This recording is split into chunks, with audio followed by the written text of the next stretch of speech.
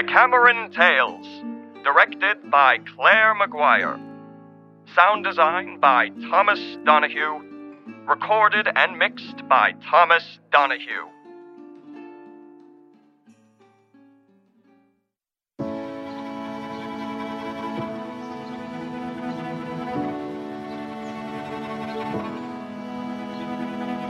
One day, on the grounds of an isolated monastery, a young monk whose vigour and freshness neither fasts nor vigils were able to diminish was taking a walk, when all of a sudden he caught sight of a beautiful young woman picking herbs. Madonna, you are far too beautiful to be working out here all alone. He's not bad looking. I assure you, Mr. Monk, that I'm well used to being alone. Used to being alone? What an absolute tragedy for someone as beautiful as you. Please, allow me to be in your company for just a little while. And by the way, no need to call me Mr. Monk. The name is Matteo. Why not have a little fun? Yes. All right then, Matteo. I'd love to spend some time with you. A little while later, locked in the monk's cell, they were lost in the throes of passion, unaware that they could be heard by the old abbot, who happened to be walking past the monk's door. I may be an incredibly pious and virtuous man, but even I can recognise that these cries are the cries of lustful passion, and certainly not from a monk in a particularly rambunctious prayer. Wow. That was... Amazing. Shh. Oh no. What? Shh. I think there's someone there. I need to find a way for you to get out of here without being seen. Quickly, get dressed. The monk knew he would be severely punished if the abbot found out he had a girl in his room. Jesus! You're such a cliché. Please don't use his name like that. And please, be quiet. You stay here. I'll be back in 5. I need to figure out a way for you to get out of here without being seen. Boys.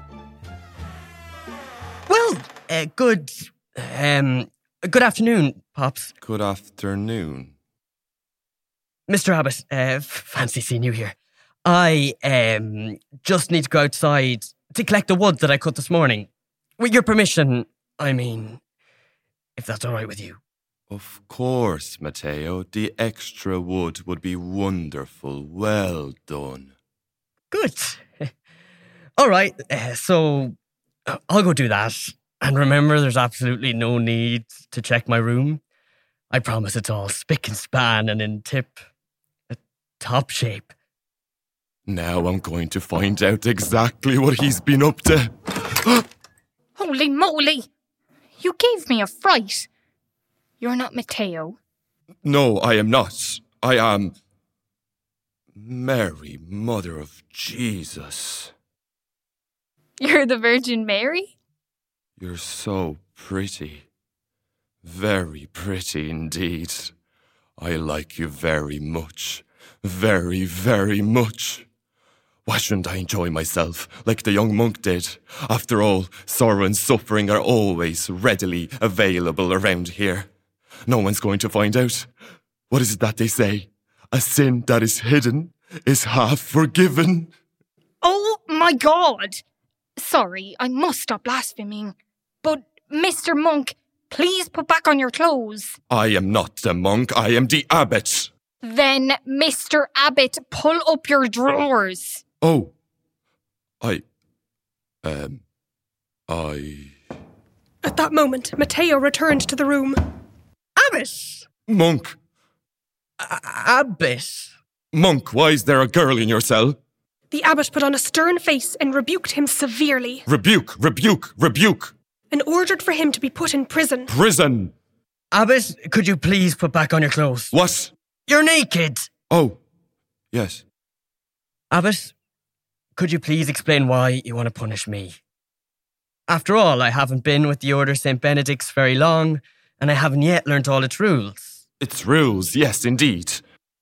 Up to now, you've shown me your ways of fast and vigil, but not your ways with women. Yes, about that. And now that you've shown me the way, I think I'd rather leave the monastery. What I see now is truly horrifying. Look at you. The abbot mournfully looked down at his naked, tired and aged body. Your clothes, Abbot, for the second time. Please, put on your clothes. Yes, I'm sorry. And a proper apology to this young lady, please. I am truly sorry. For my reprehensible behaviour. For my truly reprehensible behaviour. And with that, he picked up his holy vestments and quietly walked out the door. Thank you. It was nothing. No, I love the way you stood up for me. I just got so mad when I saw him standing there. What a hypocrite. But I also felt guilty, because I too am a hypocrite. But you don't have to be. Like you said, all of this has made you feel like leaving. I know. I haven't minded the fasting or the praying. It's just the whole chastity thing. I don't think I can do it. Especially after meeting someone as pretty as you. Then don't. After all, you don't want to end up a dirty old fecker like him. Come on, come home with me. This isn't the life for you. Give me 5 minutes to pack a bag. Us meeting today, my love, is what you might call divine intervention. In that rambunctious tale, Dara Keegan was the storyteller, Daryl Gahuli, Mateo, Fiona Bergen as the girl, and Goya Goyevich as the abbot.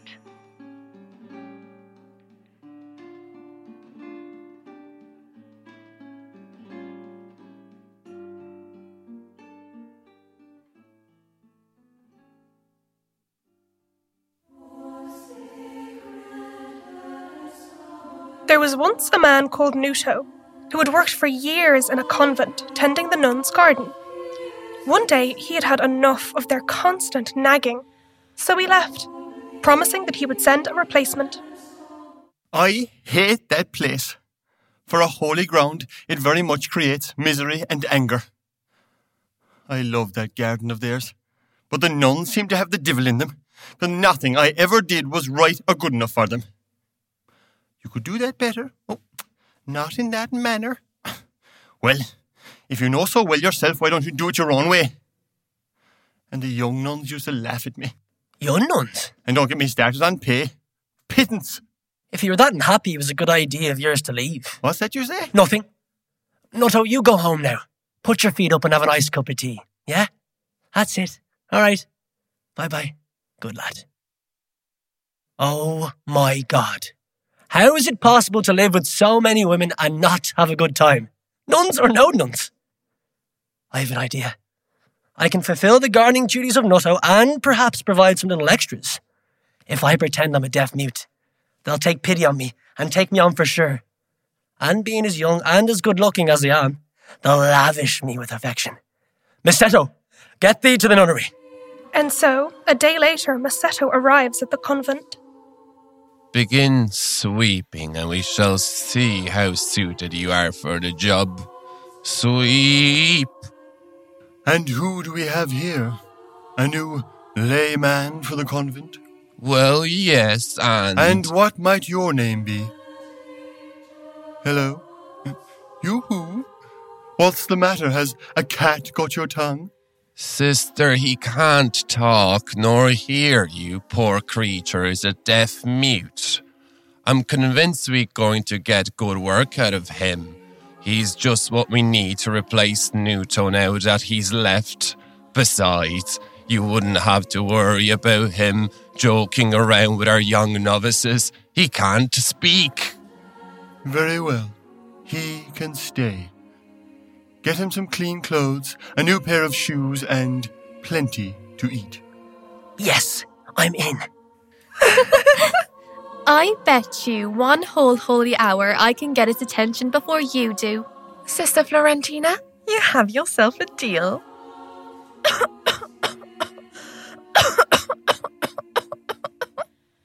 Is that it? Let me show you how it's done. Stop! We are trying to lure him in, not drive the poor man away. This clearly isn't working. I'll simply go up and introduce myself. Excuse me, sir? Excuse me. It is very bad manners to ignore a nun when she's speaking to you. Sisters, may I ask why you're talking to our new labourer? You may as well be talking to a brick wall. A brick wall? Yes, he's a deaf mute. Now let him be, he has work to do. He's a deaf mute. How perfect. What do you mean? We can do what we want with him and he won't be able to tell anyone. Oh my God! Maybe you shouldn't be thinking about such things, Sister Florentina. What are you saying? Don't you remember we've taken a vow of chastity? We've made a vow to God, a promise to God. Think about how many promises we've been told he's made to us. And not one of them, it seems to me, he's ever kept. So why should we have to keep ours? I have to admit, he is so very lovely. I'd sin for him even on a Sunday. Sister Florentina! We should let all the other nuns in on our idea. After all, sharing is caring in our community. And Sister Florencia, is it such a sin to give a poor, unfortunate man as him a chance to finally enjoy life? Okay, sister. Let us give this man a taste of heaven. It wasn't long before some of the other nuns saw what was going on and began to fully partake in the services that Masetto provided. Day after day, night after night, nun after nun.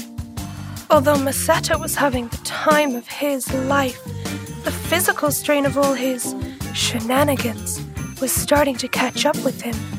He couldn't complete a day's work without frequently needing to take an afternoon nap. Sleeping when you should be working? You're a very bad boy, aren't you? You will have to be punished. You naughty, naughty boy. No, please have mercy on me. Please, sister, I need a rest. I've been told that one cock is enough for 10 hens, but let me tell you, 10 men would have a hard time satisfying one woman. Yet it's my job to offer my services to all of them. Well, I just can't do it anymore. I just can't do it anymore. Deaf mute? I thought you were a deaf mute. Well, I was, but I wasn't always. I lost the ability to speak because of an illness and, well, I thank God that on this very day, for the first time, I can speak. I can hear. What do you mean, all of them? Well, it's actually a very funny story.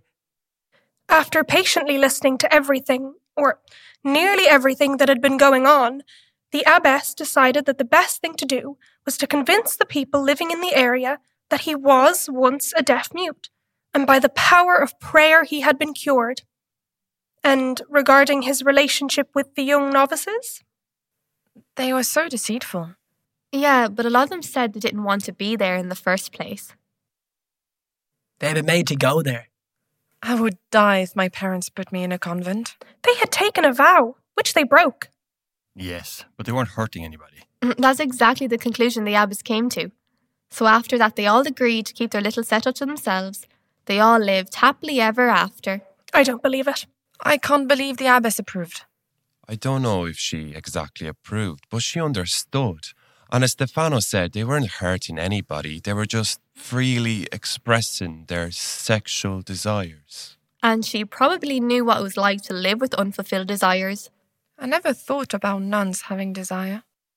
I know what it's like. What? To live with unfulfilled desires. Here we go again. Mona Altruda, lift up your tail. You look alluring without the veil. Gross! Stop! There's grass beneath the little olive tree. Go through the weeds and the treasure is free. You always lower the tone. You're making everyone uncomfortable. So do us a favour and shut up. All right. If that will make you happier.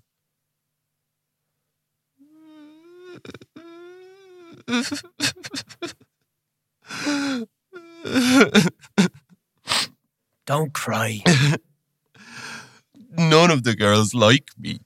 That's not true. It's just At times you're a little bit too much. You can say that again. I just want to be loved.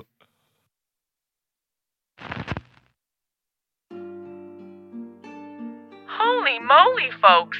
What a tale that was. Lucky Macedo was played by Matt Lanahan. Christopher O'Sullivan was Nuto and the abbess. And the mischievous nuns, Florentina and Florencia, were played by Emma Parsons and Gwinnell Chalet. Goya Goyevich was the old nun. The storyteller was Derek Hegan,